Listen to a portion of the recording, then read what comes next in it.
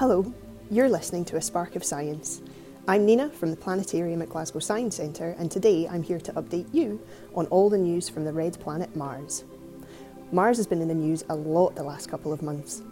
In the space of a few short weeks in February, 3 spacecraft arrived at Mars after their long trip from Earth. Thanks to the hard work of their scientists and engineers, they all either went into orbit successfully or landed on the surface safely.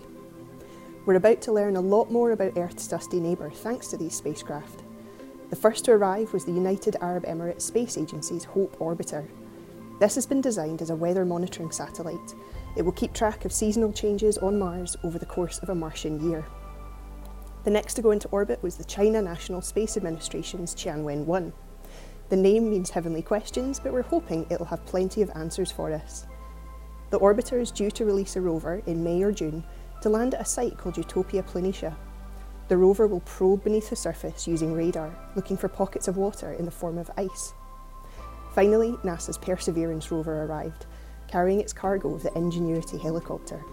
This dream team of robotic explorers will hunt for evidence of life which might have existed thanks to Mars' distant watery past.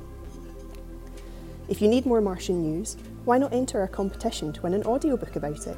We have a copy of the fantastic The Search for Life on Mars by Elizabeth Howell and Nicholas Booth up for grabs over on our @GSC Planetarium Twitter page. Thanks for listening to A Spark of Science, brought to you by Glasgow Science Centre. As an educational charity, we want to keep everyone inspired with science, and you can explore a vast array of online content on our website.